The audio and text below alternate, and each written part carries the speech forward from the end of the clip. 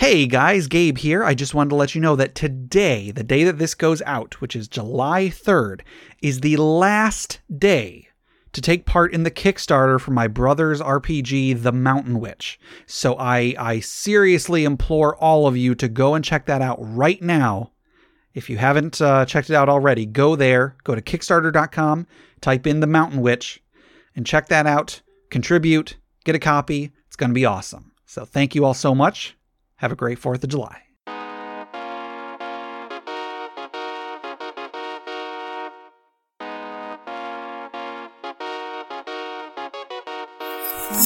Welcome to Inter-Party Conflict, the podcast where we answer your questions so you can have the best tabletop gaming experience possible.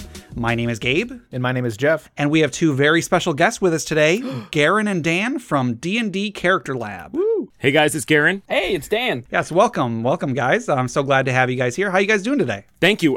Fantastic. I'm so happy to be here with you guys today. Thanks for having us on the show. It's a beautiful rainy Sunday here in Florida. Yeah, it's been a Sunday full of D&D, so it's not a bad Sunday in my book. Yeah. Cool.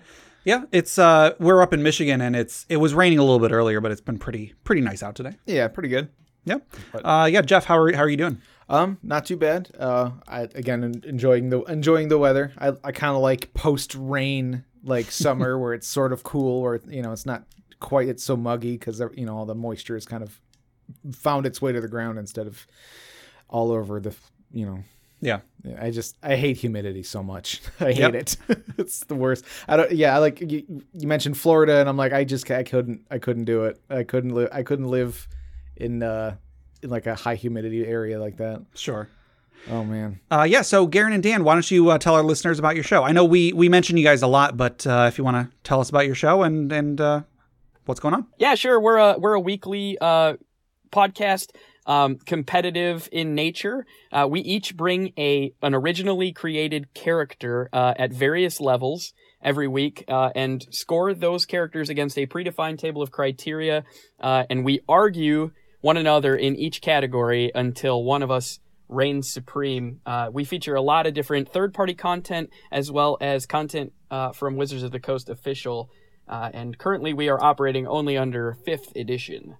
Yeah, I love your show. When I first listened to it, it was recommended to me by Justin from Crit Academy, and I was listening to this, and within like 5 minutes, I was like, "How does this not already exist? This is amazing! I love it." Yeah, when Gabe first told me about it, I think it was around the time you guys made the turtle characters. Mm-hmm. I love turtles. Just it's my favorite animal ever since I was a little kid. And so like when they made the turtle race, I was like, yes, absolutely. And then Gabe was like, you got to check these guys out. They made turtle characters and pit them against each other. I was like, okay, all right, I'm in. Yeah. So yeah, you guys do a really good job. Did you by chance get interviewed by the news media when you were a child about your love for turtles? I'm not sure if I remember correctly. I just remember a lot of face paint or something. I don't know. No, that was not me. That could have been me, but that was not me. But yeah. And also to display like how good you guys are at competing with one another. I don't know how Gabe is going to edit this, but you guys were sort of fighting over who got to describe your show. So that was very on brand. Yeah. Well, if you want me to do a take of it with less ums and uhs, I'm happy to do that. Yeah. So yeah. Again, thank you guys so much for coming on the show. I think we're gonna have a good episode today. Thank you. Yeah. Thanks. You guys got anything else going on that you want to tell our listeners about? Yeah. Anything you guys want to plug or anything like that? No, not that I can think of. No. Garen, really? What are we plugging? Well, if anybody likes our show and wants to check out our Patreon, we are patreon.com/DND Character Lab. There you go. I am myself a patron, so I can give everybody a thumbs up. You guys have come out with a lot of like bonus episodes and stuff, and a lot of them are really, really good. Sorry, all of them are really good. I mean, there's a lot of them, and they're good. No, it's okay. Some of them are crap. Okay. Now, I just kind of put all my podcasts in a big pile when I listen to them. You guys did an episode from the D&D Wiki. Was that a bonus episode or was that a normal episode? That was regular. Okay, that was a really good episode. I was telling Jeff about your poop monster episode. Excuse me, that was a toilet monster? I'm sorry, my mistake. Toilet monster. They were both poop themed though. Oh, Kind yes. of, yeah. Dan's came from poop, and mine was just all about that poop. Yep. Great. All right. Well, do you guys want to go ahead and get into the episode? Sure. Absolutely. All right. Now, Garen, if I'm not mistaken, you have an intro for the Dragon Sword today? I do. Are you gentlemen ready? Okay. I guess so. I guess Okay. I'm as ready as I have to be. Right.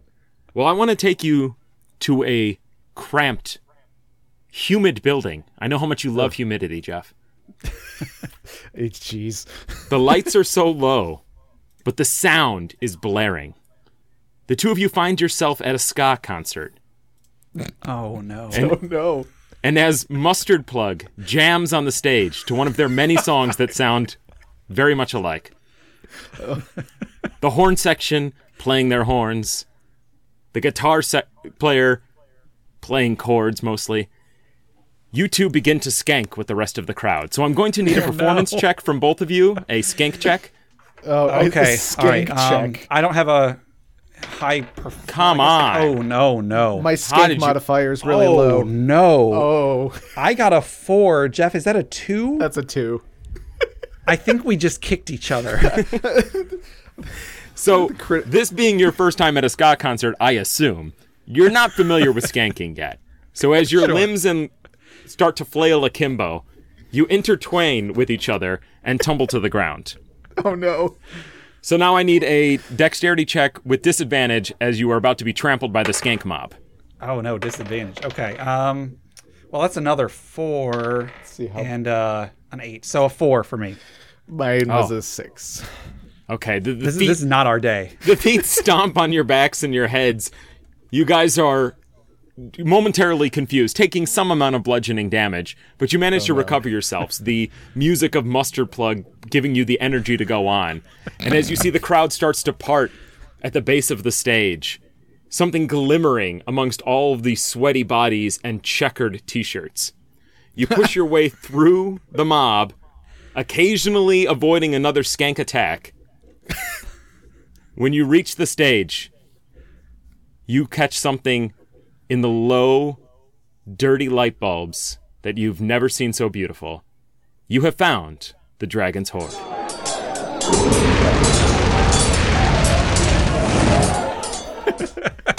I have to say, that was amazing. Oh, thank you. Good job. A ska-themed Dragon's Horde. Yes, I want to say I've been to 2 ska concerts. I've definitely been to ska concerts too. Yeah. I didn't know there was a thing referred to as skanking. Oh yeah, it's this dance where you kind of kick and you put. I'll show you later. Okay. I'll show. I'm not going to show you myself. I will show you a video. Okay. I think that should be a video of you, Gabe. Yes. I'll see what I can do. All right. So, in addition to that wonderful, wonderful intro, you guys also have a magic item for today as well. Yes, we do. So today's magic item is called the Vertebral Sword. It is a very rare weapon, and it is a sword forged from the curved, elongated spinal column of a caudal, or quaddle. Ooh, okay. Yeah. Yeah. How do you say that? Does anyone know? I say quaddle. Quaddle? Let's go with koala. Yeah. I'm more Koala. concerned about the fact that I'm pretty sure it's vertebral. No, listen. And also, it's not sword. Yes, it's also not sword. Everyone stay in your lane. It's vertebral. And it's sword. Now, But really, let's focus on the Fantasy Monsters pronunciation. the one thing that doesn't actually exist. Now, let me start over. It's a sword forged from the curved, elongated spinal column of a quaddle. The bearer has +3 to all attack rolls and +3 poison damage on attacks. On 3 consecutive missed attacks with this weapon, the sword's spine begins to reanimate and turns into an aggressive and combative quaddle before you. Oh my. Yes. So it's one of these things that you probably find in your campaign. You know, you're mystified with the fact that it gives you these special bonuses, but then once you hit 3 consecutive misses, it turns on you. Oh my goodness. So it attacks you. It doesn't attack for you. No, it is combative towards you. Oh man, that's That's really cool because it's really powerful. It's a +3 weapon, correct? It is, yes. Yeah, but then, if you miss, 3 times in a row. Yeah, I really like that. That's like a ticking time bomb sort of thing, and like it's a powerful weapon that you could give to the party early on, and then they'll be like, "Wow, okay, yeah, I'll take it, sure, fine," and then 3 bad rolls, which is bound to happen because especially if I'm rolling, it's not gonna be as evidenced earlier. Now, let me ask if one person misses with it and then hands it to somebody else, does the counter reset or does it continue?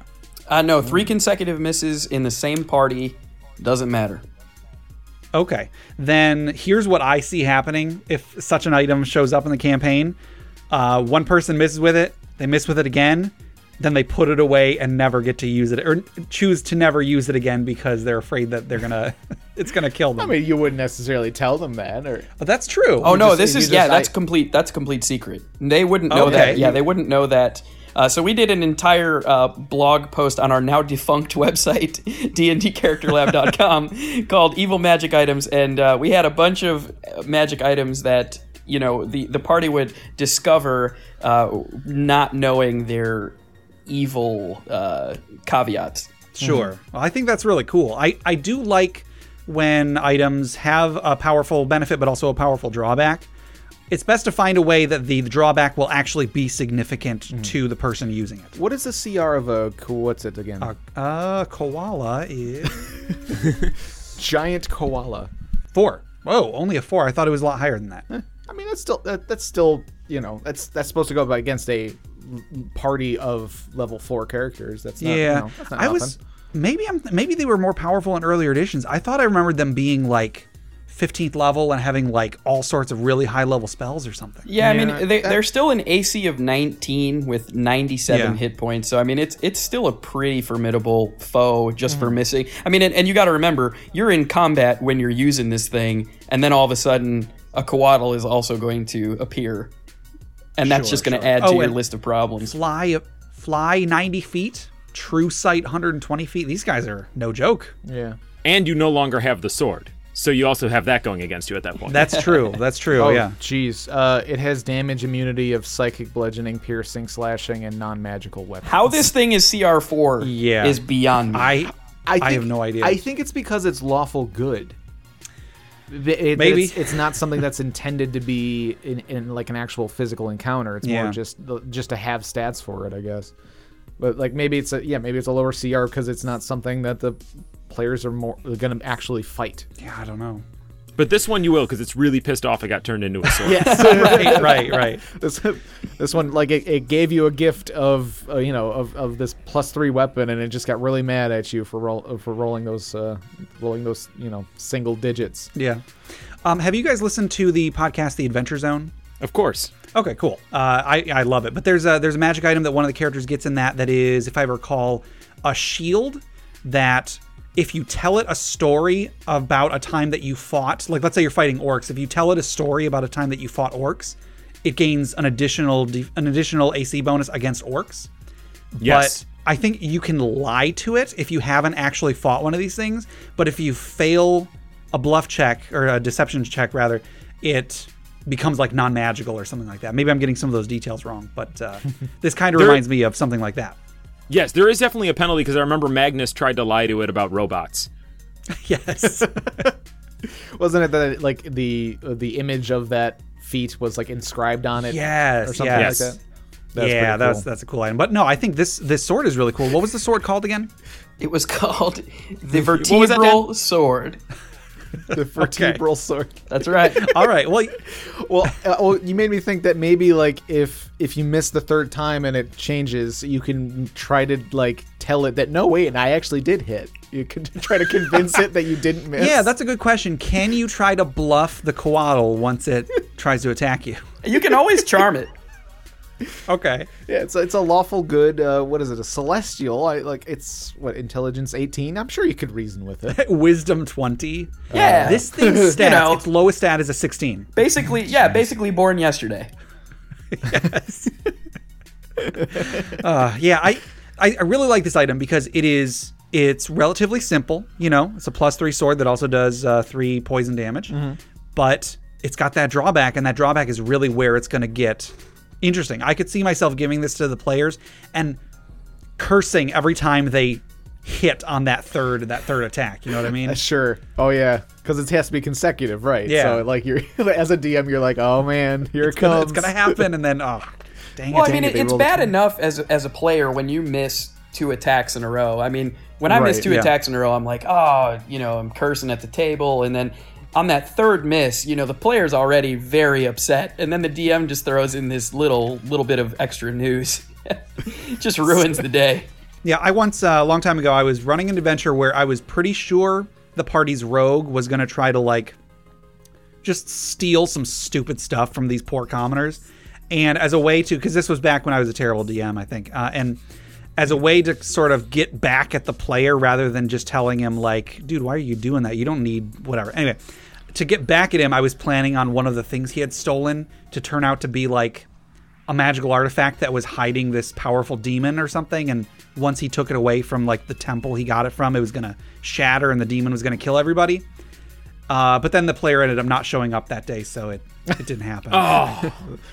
That showed him. Yeah, that showed him all right.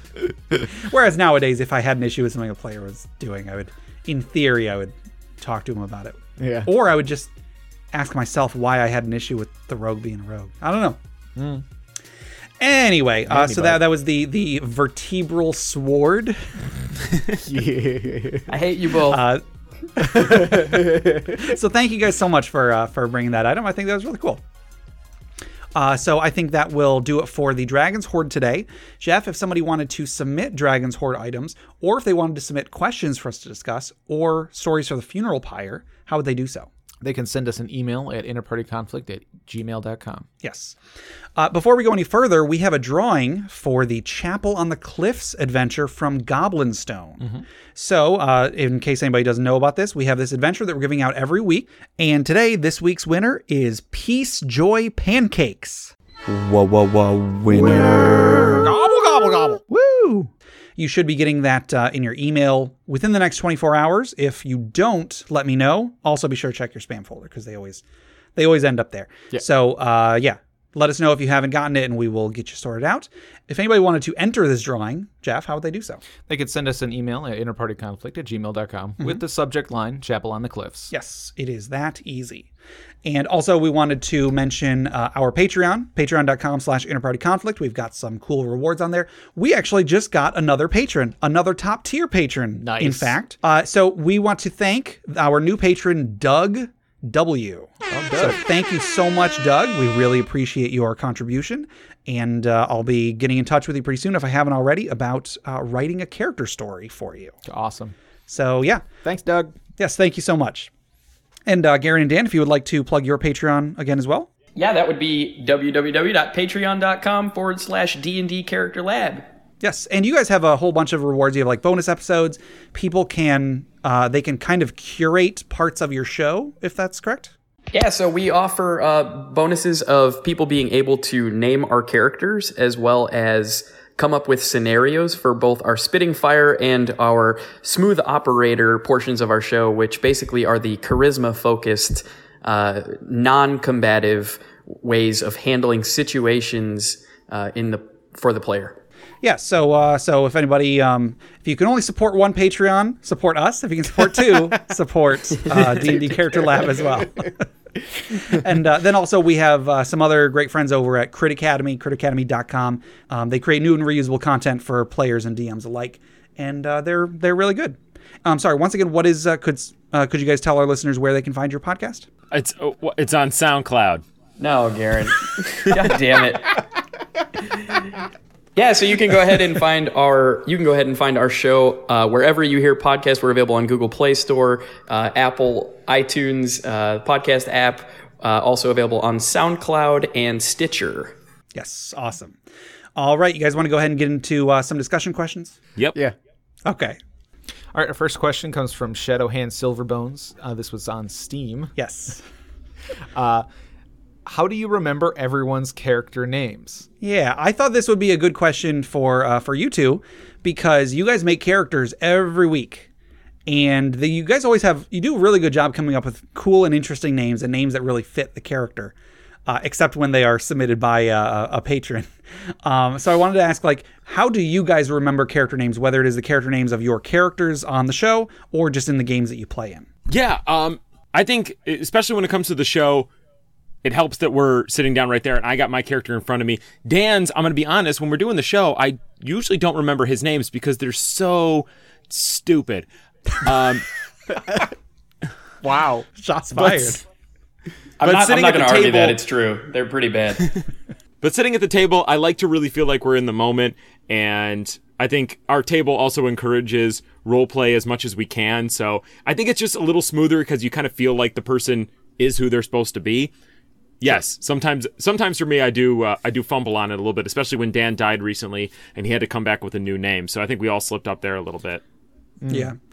I like to refer to everybody else by their character names as much as possible. I will, even if I'm talking to them out of character, I will still try to, especially when I'm the DM, because I need to, when I'm the DM, I really need to remember everybody's names. So I try to refer to everybody exclusively by their character names. Yeah, Gabe, that's actually a good point. We had a new member of our party just join, and I actually knew his character name because I knew him in my head as his character name before I actually could remember his real name. So, sure, that's a good point. I don't know if you guys have. I've mentioned before that I often do about every month. I do a D&D game at my local library. Like I run a game just for whoever wants to show up. And so a lot of people come through that way, and so I try to write down their name and their character's name, and then try to refer to them as their character's name so that I can get them into fit them into the narrative and everything. And at our most recent one of the players, their character name sounded more like an actual name than their name. It was a girl, and I want to say her name was Legion. Like her actual name was Legion. Okay. Wow. But then her character's name was like Angelica or something. Huh. And I had to specify like, oh no, I'm asking what your character's name is. She was like, oh yeah, my character's name is Angelica. I was like, oh, then what's your name? Legion. Oh. Okay. That's pretty awesome. I mean, it's a cool name. It's a Don't pretty get me boss wrong. name, yeah. But yeah. So I try to. That's my main thing is just to refer to everybody by their characters' names. I try to write down everybody's names at the beginning so I know, and I write down there if I'm meeting the player for the first time, I'll write the player's name next to the character's name. So well, to help remember my characters' names, I have to come up with them first. that's true. But speaking of names, character names, didn't you have a character once, Gabe, that had a cohort? Maybe. Yeah. Okay. And what was the character's name? The character's name was Saythorn. Okay. What was the cohort's name? Saris. So Saris and Saythorn. Yes. So you had two characters named Saris and Saythorn. Yeah. Did anybody ever get those mixed up? Some people did, not me, of course. I knew my characters' names. So it's just a running joke with Gabe that with our mutual friends against Gabe that he had these two characters named Saris and Saythorn, and we could never remember which one was the caster and which one was the fighter. You guys would just refer to my contribution to the game as Chronic S Block. That's right. I think Steve came up with that one. Yeah. Or maybe Jay did that one. I don't know. Yeah, maybe. I think it might have been Steve. But I find that like even if I know somebody's name, I'm not guaranteed to know how their character's name is spelled. Because like there have been times where I've been trying to like write something about a character that I played with a long time ago, and then I talk to the person and find out that I had it spelled all wrong. Like I think our friend Chris, who was on the podcast a while ago, Chris Sound here. Dang. I was incorporating one of his old characters into a 5th edition game that I was running a couple of years ago, and I thought his name was Orin. I thought it was spelled like Auron, like in Final Fantasy X. Oh, sure. But then it turned out no, it was like Orrin or something, and I'm thinking to myself, I must have never learned his name by text. I only learned it by sound. Yeah, I mean, like, and you never know how many apostrophes are going to be in like an elven character's name. Yeah, Yeah. The more that they have in their name, the higher rank they are. The higher rank they are, obviously. Yes. Any more tips that you guys have about remembering everybody's character names? Well, Garen, you also run a campaign with quite a few NPCs. How do you go about memorizing all those names? I've always been pretty fortunate with memory, but I write all of my notes for the campaign in a little moleskin that I just keep in my hand. So I'm constantly flipping back and through the pages, kind of, refreshing myself as we move along through the moments. I'm always trying to keep notes. Anytime I play, I have a notebook on hand, but it's madness. I'll write names down, but I won't write them and then a description or anything like that, because it's in the middle of a role playing or something like that. So I can't, I don't want to be too distracted. So I'll write it down in the corner of the page or at the top of the page or something. And then later on, I'm wait, who was the name of that one guy? Or I'll come across the name later on and have no idea who they are. Yeah. So So taking notes is a good idea, but you got to take good notes. Sure. Yeah, I didn't even think to associate this with remembering NPC names. Sure. Yeah. I do similar to Jeff. I write down names, but I rarely put a description. So then, someone's like, "Hey, what was the name of that merchant?" And then I see a list of 20 names, and I'm like, "Oh, shoot." There was, if I'm DMing, I will sometimes try to do stuff to help the players remember their names. It often ends up going unused, but there have been times where I've made a wiki site for myself with all the NPCs the characters I've met and then a brief description of them. But I usually find that I put a lot of work into that, and then, like I said, just nobody uses it, which is kind of a shame, but I can't really, I can't blame them for not caring what all these NPCs were doing, Yeah, it kind of helps. It kind of helps with you telling the story and stuff like that. That's true. But yeah, I don't know, having those resources are nice, but it's not.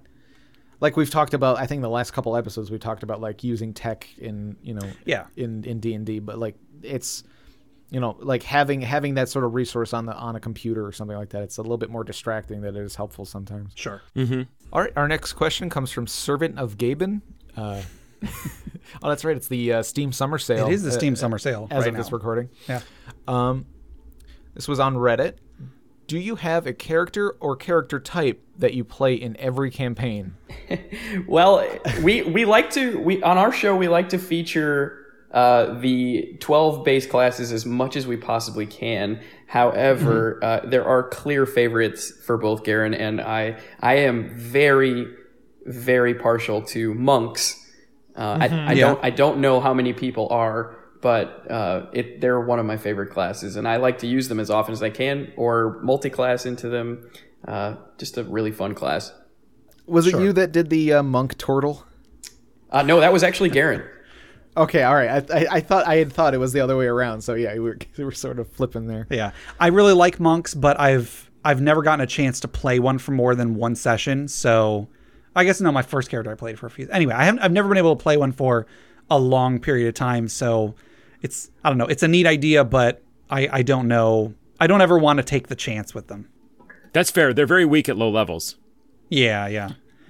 But as far as a character or character type I always play, I tend to try and make every character as different from the previous character I played as possible. Oh, yeah. And I'm also the kind of person that if there's a role that isn't being filled, sure, I'll take that. I don't really have any character types I won't play, except I'm not a huge fan of nature-themed characters like rangers or druids. But, if the party needs a healer, I'll make a cleric. If the party needs a trap finder or whatever, I'll make a rogue. I'll try to make it as unique as I can. So I don't really have this problem. However, I do have a specific character that I have played in several campaigns, but it's only because the character, he was a 4th edition Deva, and in 4th edition Devas were explicitly these creatures that whenever they died, they would be reincarnated somewhere else in a different body. So I use that. I really like the character, and so I use that as an opportunity to say that this is the same character I played in that other campaign, but he died and he woke up here. That's a fun loophole. Mm-hmm. And I mean, if a DM ever was like, no, I don't want you to play a character you played in another campaign, that's fine. I won't. But I always run it by them and see how they would like that. Because I would like to have this character that I've played him in 10 different campaigns and he's got stories from each of them.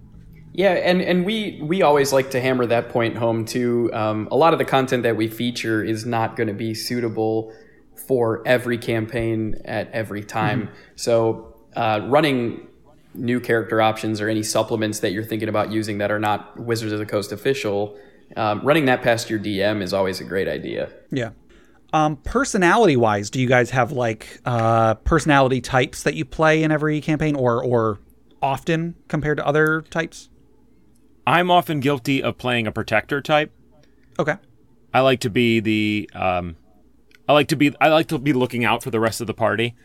Sure. And so that's leaned me towards clerics, and playing an ancestral guardian barbarian right now, which is the most protector type of barbarian. And then I even multi-classed him into a paladin. And I don't even care for paladins, but it just, just felt right. I've talked about this enough on another show. I don't know why I don't like paladins, because as I say, I like to play protectors. That's what I should want to play all the time. It just doesn't work for me. Yeah. Yeah. The flavor of paladin can it doesn't always fit with like a character idea. I think I favored paladins for a while, but I don't know.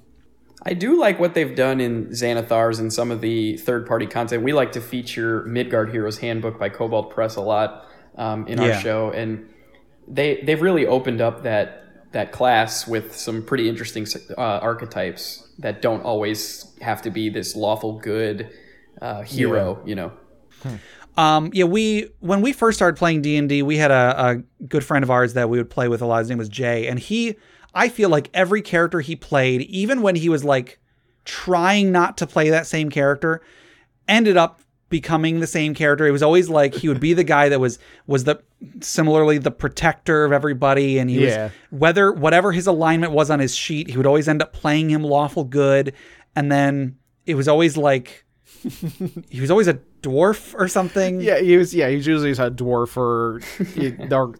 So I mean, you're talking not only personality wise. I mean, the build would be very similar every time as well. Kind of, yeah. That was just Jay. He was like he loved playing the protector hero type. Like he wore like Superman shirts all the time. Yes. It's just like that was just his way. Yeah. One thing that we also like to stress a lot, I know we're talking about, what we talk about on our show all the time, but one thing that we like to talk about with character creation is, we emphasize the importance of building a very strong backstory, because like, even though you're coming in as a level 1 hero, you weren't born right there on the battlefield. Sure. You had come from somewhere, you have some sort of a backstory, and that's going to inform your decisions moving forward, and it's also going to influence whether you're going to multi-class or those types of things, which should help create some sort of variety when you play different characters. But it may be difficult not to fall into certain patterns, for sure.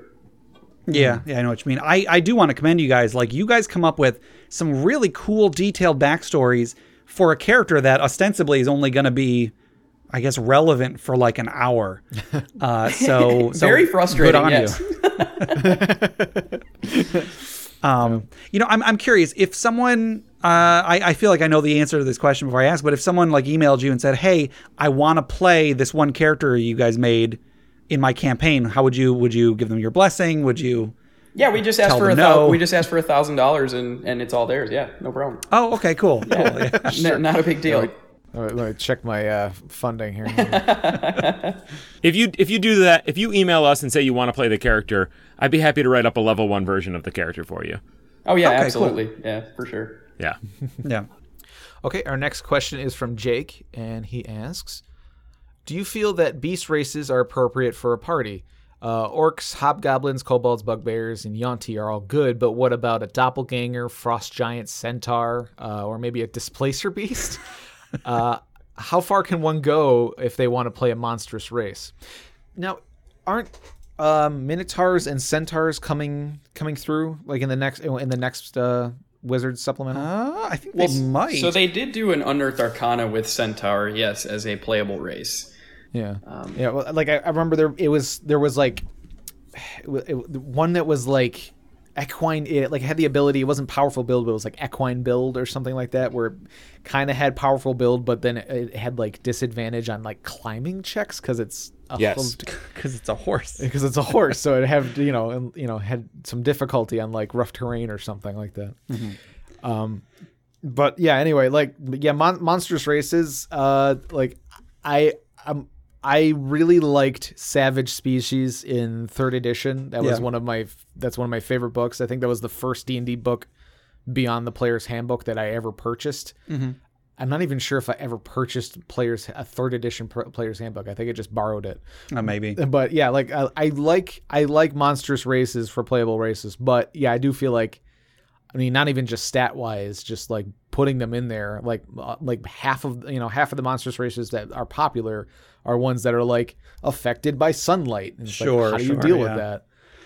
Now, didn't you guys do an episode about making monster races? If I recall, there was a Shambling Mound Paladin. Yeah. Oh no. Yeah, so this is actually up on our Patreon as one of our Fight Club episodes where we actually take 2 of the characters that we've created and have them duke it out against one another, hand-to-hand combat. And there was a supplement by a guy named Tyler Kamstra over on the DMs Guild, dmsguild.com, and it's $4. He created all of the monsters from the monster manual into playable races. Awesome. Yeah. Oh, that's worth the money right there. Yeah. So with that book, in theory, you could make a Displacer Beast PC. Yes. A Displacer Beast bard. Sure. He's his own backup dancer. Oh, that's good, actually. I was going to say a rogue, because then they could, like, with those tentacles, like, reach around and, like, grab something out of someone's pocket. Sure. And then if they saw him, well, it doesn't matter, because he's over there. It was him. He did it. Exactly. Yeah, so I think, this goes back to... We really like to stress backstory in our character creation, and I think that if you have a backstory that somehow explains that a typically normal race would make a good PC, or at least a PC that would work with a party well enough to make it work. I think that my answer is yes, because I think that this game is about limitless creation. I'll take a stance here. Okay. I actually don't like monstrous races. Uh-oh. I mean, unless that's the point of the campaign. Sure. It's just that, like, I feel like if you're going to be playing a monstrous race, or like a non-common, I don't even know how to put that, just like a core race. I was going to say normal, but that just sounds awful. I don't mean to say that one type of character or person is normal and everybody else is wrong. Just like if you're going to play something like a Yuan-ti, I feel like the kind of what you're going to be going for is the fact that your character is different than a standard race. So I feel like to play a Yuan-ti and not have that constantly cause problems would kind of be doing a disservice to playing a Yuan-ti. Like, why are you playing a Yuan-ti if you just want to act like any other character? Right, if you're just there to look cool and get the stats of the monster. It's like, yeah, I want to look cool and be this unique, race and have the stats of that, but I don't want anything else that has to do with it. I don't want any of the downfalls or anything like that. That's sort of a, I don't know. Yeah, so if the point of the campaign was that, like, there's going to be a lot of issues with people not being accepting of a beast race or something, I could get behind that, but even with the players that are in the Player's Handbook, I already don't really like Dragonborn, for example. I won't ever tell a player they can't play a Dragonborn, and I won't ever discourage them from doing so, but I will say, like, I'm not really going to use Dragonborn NPCs very much. Sure. And I know it's a failing of mine, but they just don't really, it feels weird to me having the set of races that I consider to be, I guess standard or like viewed as normal races, and then, there's a dude that's also a dragon. And I don't know. It's, even though I'm all about fantasy settings and such, it's hard for me to get into the mind of someone talking to a dragon like it's a normal person. You know what I mean? Yeah, it's sort of like, it lessens the experience of a dragon, maybe. Sure. Well, I would argue against that if you're when you're at the table, every player is going to have their chance to kind of be the center of attention for whatever reason it is. And if you want to play a monstrous race, well, then, maybe it's not a problem all the time, but the problems that tend to be your main character moments, that's probably, that could be what they're about.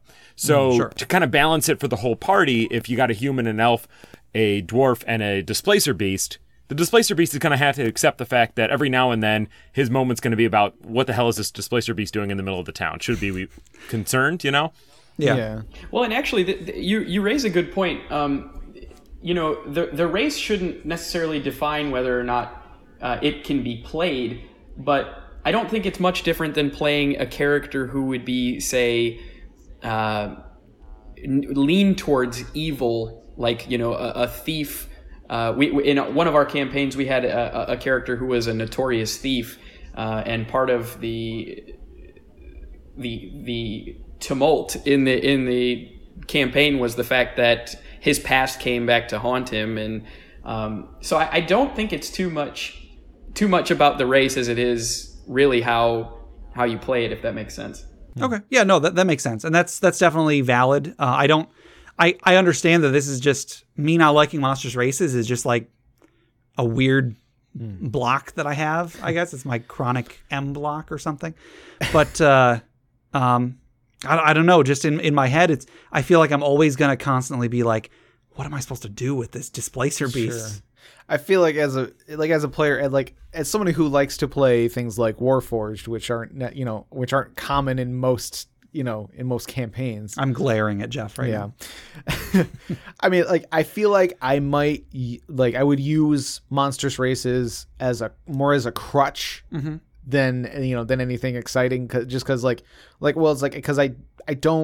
I'm not really great at role playing. Sure. But it's like, if I can be a robot, I can role play a robot, because I can just go beep boop or something. Not Jeff, exactly. I've already given my thoughts about Warforged being considered robots. But right. Go on. I know. So how do you guys feel about? See, I have a little bit more of a stance on that in a typical campaign.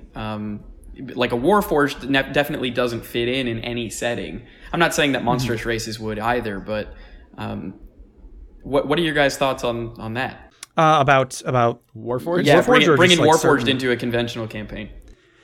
Well, we had a campaign where Jeff wanted to play a Warforged, and I initially was against it, but I don't ever want to tell a player, no, you can't do that unless I said unless pretty, they pretty don't. Please. I mean, if they have a good reason they want to play it, I'll generally try to consider it. I won't ever just try to say like no.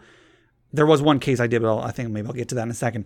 But the difficulty for me is just that I feel that Warforged don't make sense outside of Eberron. I've gone into this at length on a previous episode, but I said yes, and then I found a way to incorporate it into the setting. And of course, it wasn't that there's just Warforged everywhere. Jeff was literally the only Warforged, and it was kind of part of the setting that like everyone knew who he was, because he is that one Warforged that he's been around for a long time. So like everybody knew he existed, but people still treated him differently because he was not a living person. Right. I wasn't brand new. Like the campaign had started like, I think, want to say like 30 years after my character was discovered.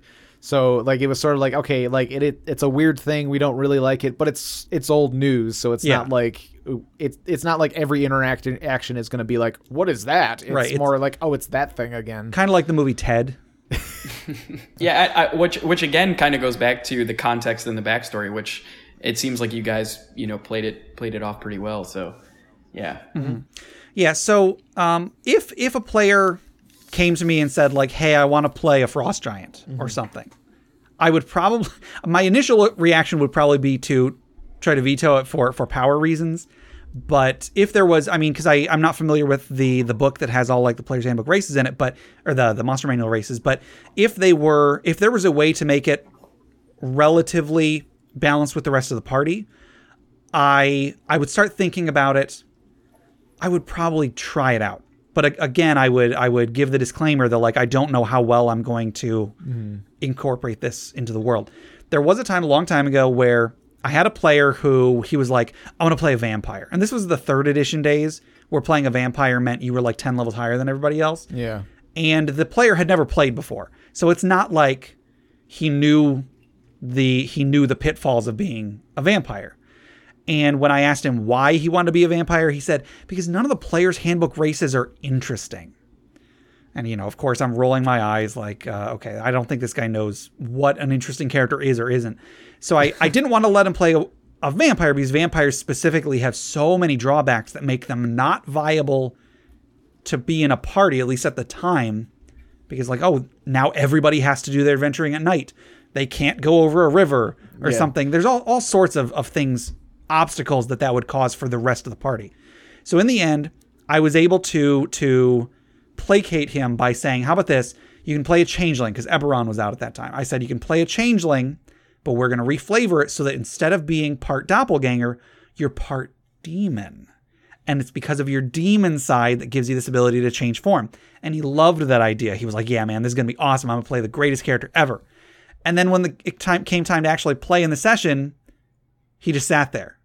He didn't do anything because he didn't know how to role play. He didn't know how to play an interesting character.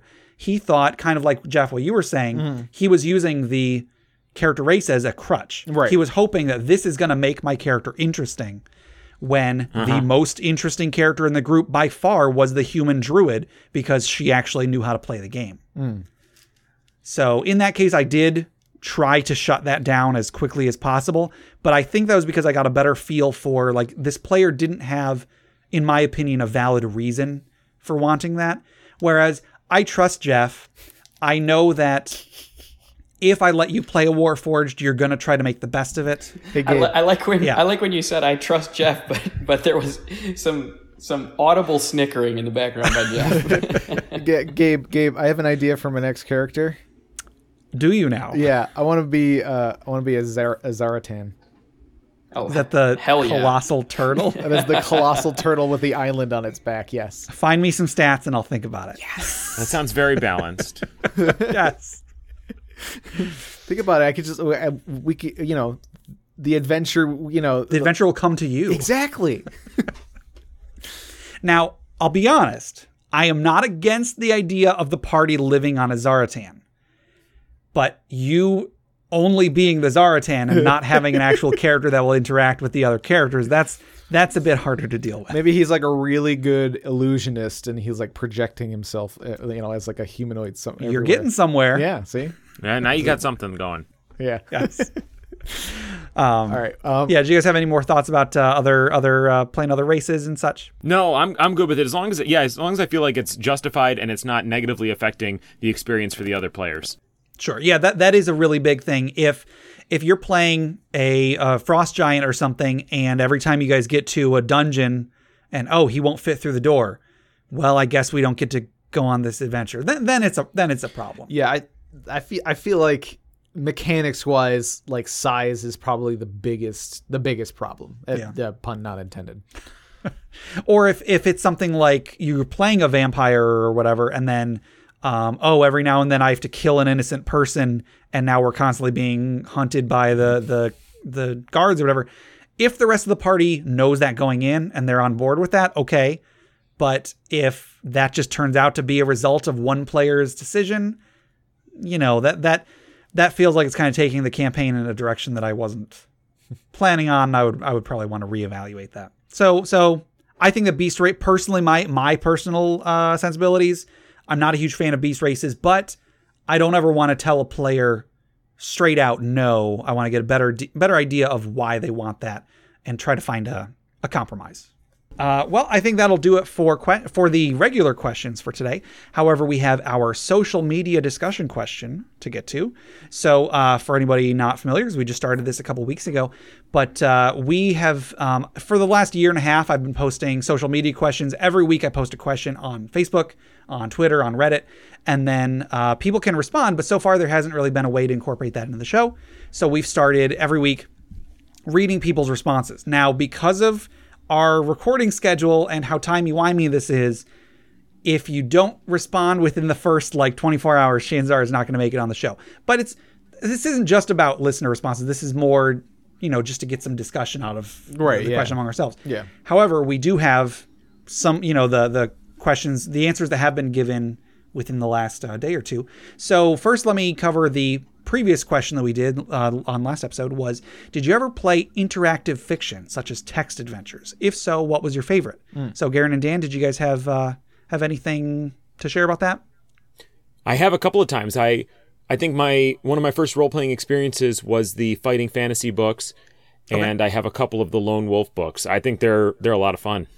Sure, yeah. I think, those are like choose your own adventure books, if I'm correct, if I'm not mistaken. But you do roll dice and keep track of inventory and things like that. Oh, you do? Sure, Cool. sure. Huh. Yeah. I feel like I have one. I might own one of those. I'll have to find that. Anyway, the question was more about like The text, like on a computer, like a text text-based adventures. adventure video game sort of thing. Yeah. I didn't really play a ton of them when I was a little kid, but like I've gotten more into a bit more into them as we've as I've gotten more into various types. Gabe, of how is not reading a book and rolling dice on the side interactive fiction? I mean, I it answered is your interactive question. fiction. Don't but shame me on your show. I'm on your side because when Gabe brought this up when we discussed this last time, I was like, I don't know, like interactive fiction. That's I mean, you can say D&D is interactive. No, fiction. I mean you're right. But I was asking this question because then there was another question that I was going to have on an episode that was, did you ever get into choose your own adventure books, which Right, are yeah. a little bit different. Sure. But like there's a documentary that I watched a long time ago called Get Lamp, which is all about like the start of like Zork and Colossal Cave Adventures and those types of games. And that's more what I was talking about. But choose your own adventure books and the Lone Wolf books and fighting fantasy and all that, still I'll take it. I'll take it. That's fine. Yeah, and a hot dog is not a sandwich. But Jeff, go on, Jeff, shut your mouth. Anyway, so so you guys bring out the competitive side of us. I feel like sure. We need more of it. All right. So I didn't really have a ton of these that I got into when I was a kid. So I guess we can move on to the new question, which is character voices. Do you ever use one? Oh, yeah. Yes, definitely. Yeah.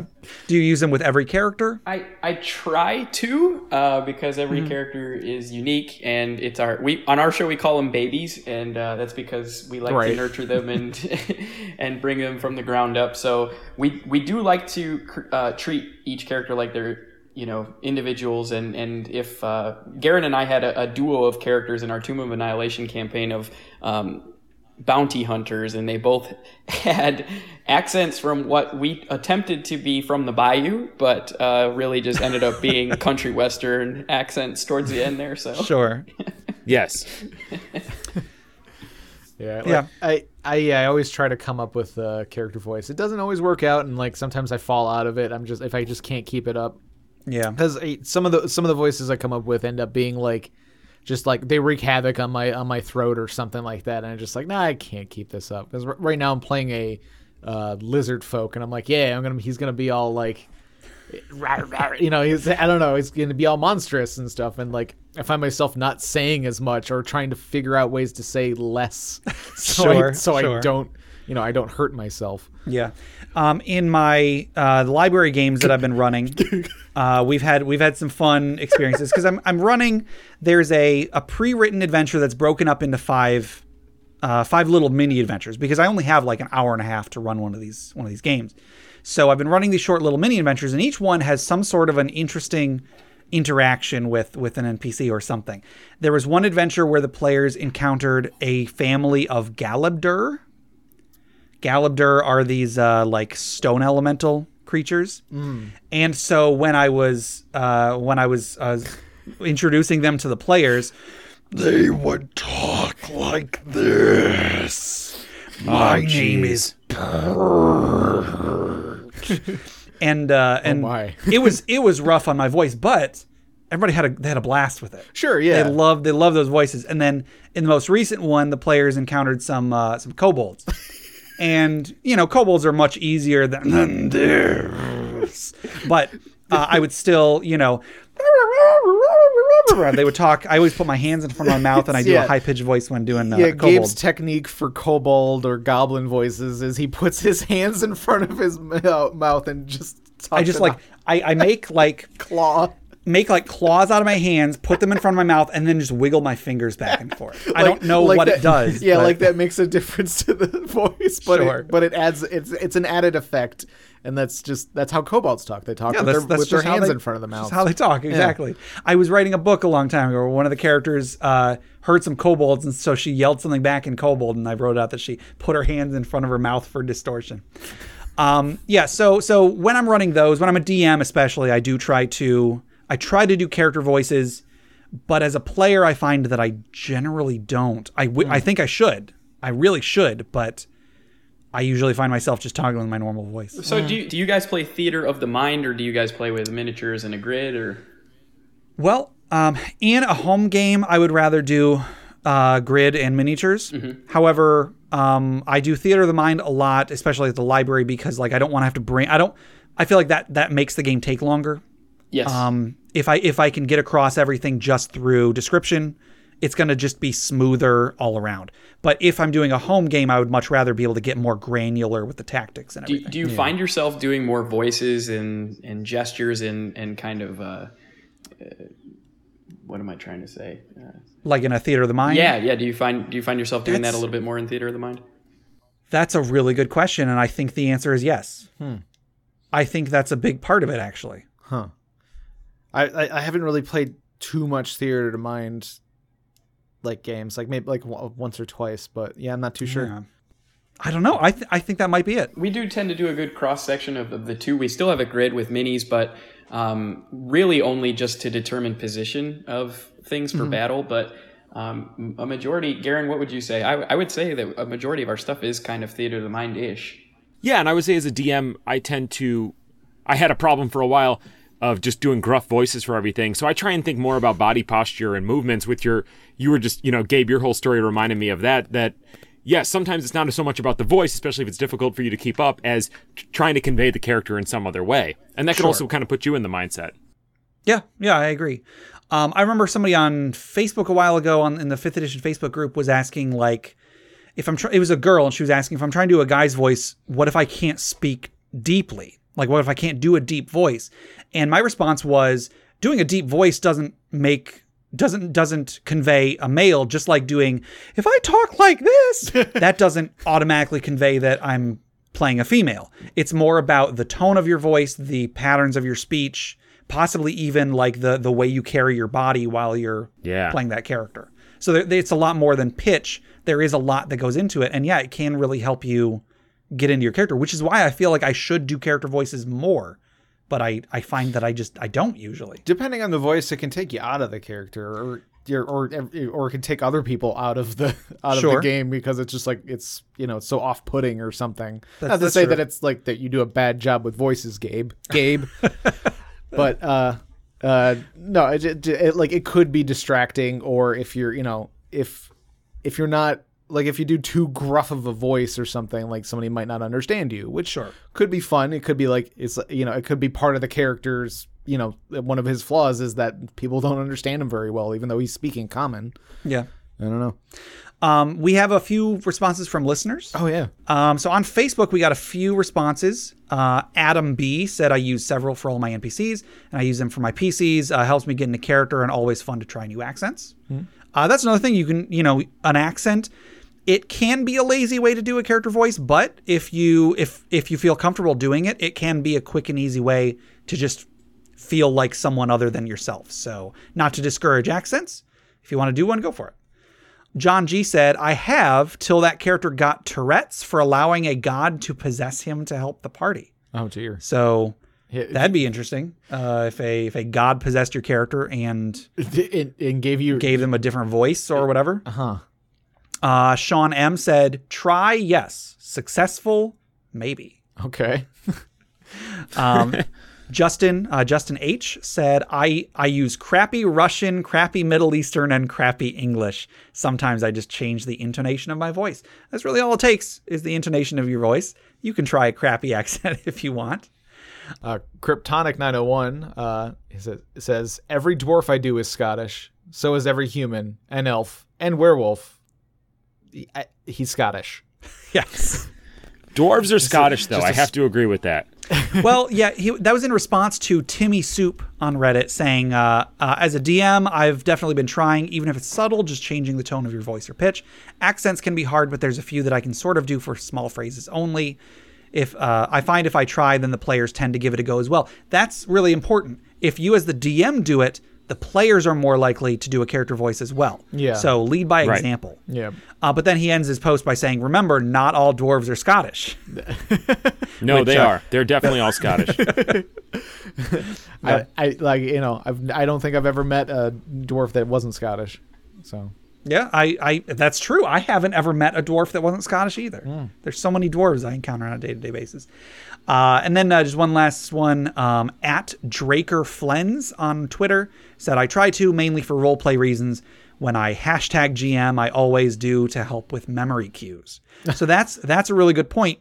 If you have an accent or a manner of speech that you always associate with a specific NPC, that can help the players recognize who they're dealing with. And that can help somebody remember a character's name. Maybe they were the one. There you go, tying it back in up top, Jeff. Snap. Yeah, it's like it was that Scottish dwarf. Yeah, what was his name again? Yes. All right. So that'll do it for the discussion questions for today. Now, before we end out the episode, however, I think the four of us, we should take a deep breath. Oh yeah. And then let's sit back, let's relax, let's remember those who have come before us, and let's toss another log onto the funeral pyre.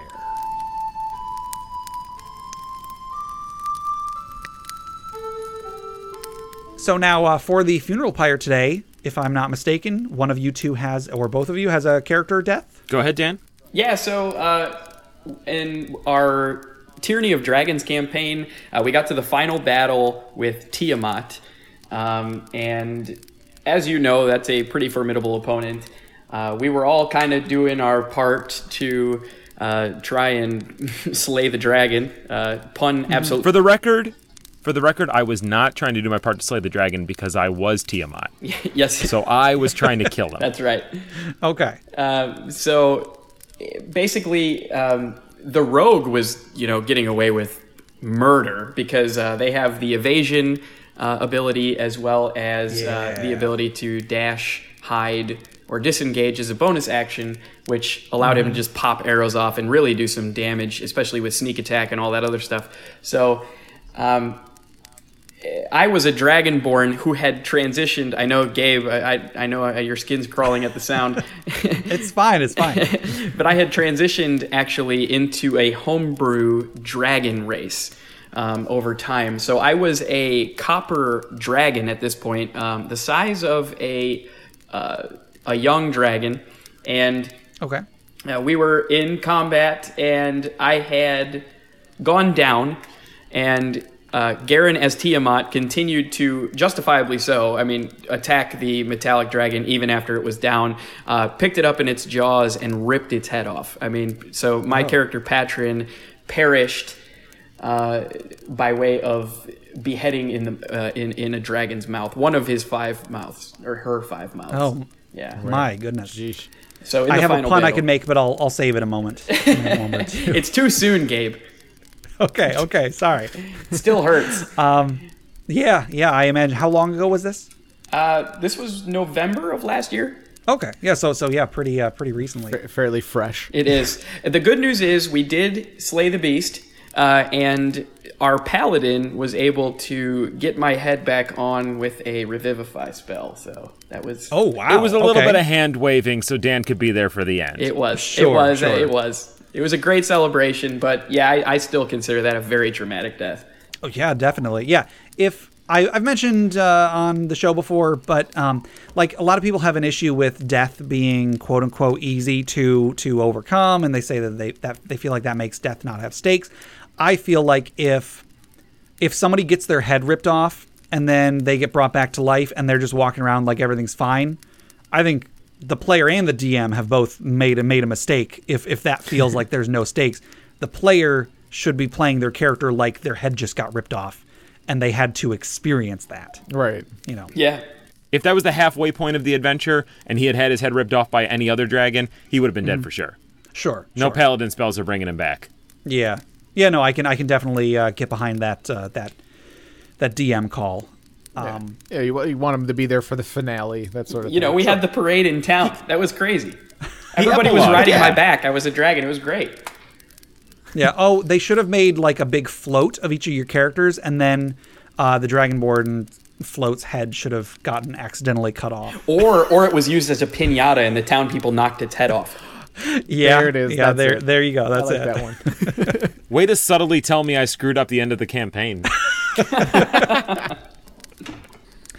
So I think we will raise a glass in memory of Patron, the Dragonborn warrior. What class was he? He was a dragonborn fighter. Dragonborn fighter. Okay, sorry. So I think we will raise a glass in memory of Patron, the Dragonborn fighter, who just couldn't get ahead in life. Oh, Clank. Nicely done. I was gonna say that earlier, but I was like, oh no, I gotta save it for this. Hold back on that. Yes. Hold back. Hold back. All right. Well, I think that'll do it for the episode today. If would you guys like to go ahead and plug your show once again? Your show, your Patreon, anything else you're working on? Yes, thank you. We are the D&D Character Lab. We make new characters every week and argue over who did a better job. Our Patreon is patreon.com/D&D Character Lab. That's an N, not an and sign. We also have some products available on DM's Guild. If you look under my name, Garin Jones, GarinJones, you will find all the products that we have published. We've got some fun stuff out there like Wombo's Guide to Combos, where you and your friend can hold your actions and then attack together. That is even cooler than before, but it also has drawbacks if you fail. We've got some other stuff available as well. And that's it. Thanks for having us on the show. This has been great. Yeah, thank you so Awesome. much. Yeah, thank you guys for coming on. To submit questions for us to discuss, items for the Dragon's Hoard, or stories for the Funeral Pyre, please email us at interpartyconflict@gmail.com. For show notes, a running list of questions asked, and important links, go to interpartyconflict.com.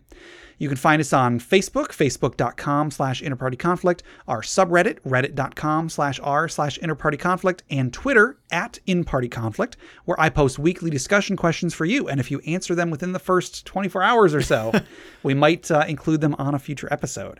You can find us on iTunes, Google Play Music, Stitcher, YouTube, anywhere you download podcasts. Please rate, review, subscribe, or just tell a friend. We started a Patreon, so check out the rewards at patreon.com/interpartyconflict. There's a few different tiers, so anything you can spare, even $1 a month, would go towards making the show better, and you'll get bonus content for it. Jeff, tell us about FriendQuest. FriendQuest is a YouTube channel where we play video games, and it is also we'll be putting up the stream of us playing arcade games. Yes, that's going to be a lot of fun. Speaking of arcade games, if you'd like to submit some of your childhood memories of going to the arcade, either write them to us in an email or record it yourself and send it to us that way at arcadememoriespodcast@gmail.com. Also head over to bit.ly/inpartyconflict to take a short survey about our show, what you like, what you don't like, etc. And just for taking it, you'll get 2 free printable board games courtesy of Mary and Tom over at hollandspiel.com. And our music is made by Boxcat Games from Nameless the Hacker's RPG. So, Dan and Garin, until next time. When it comes to character creation, just remember, it doesn't have to be optimized. It just has to be fun. Awesome. Thank you guys so much.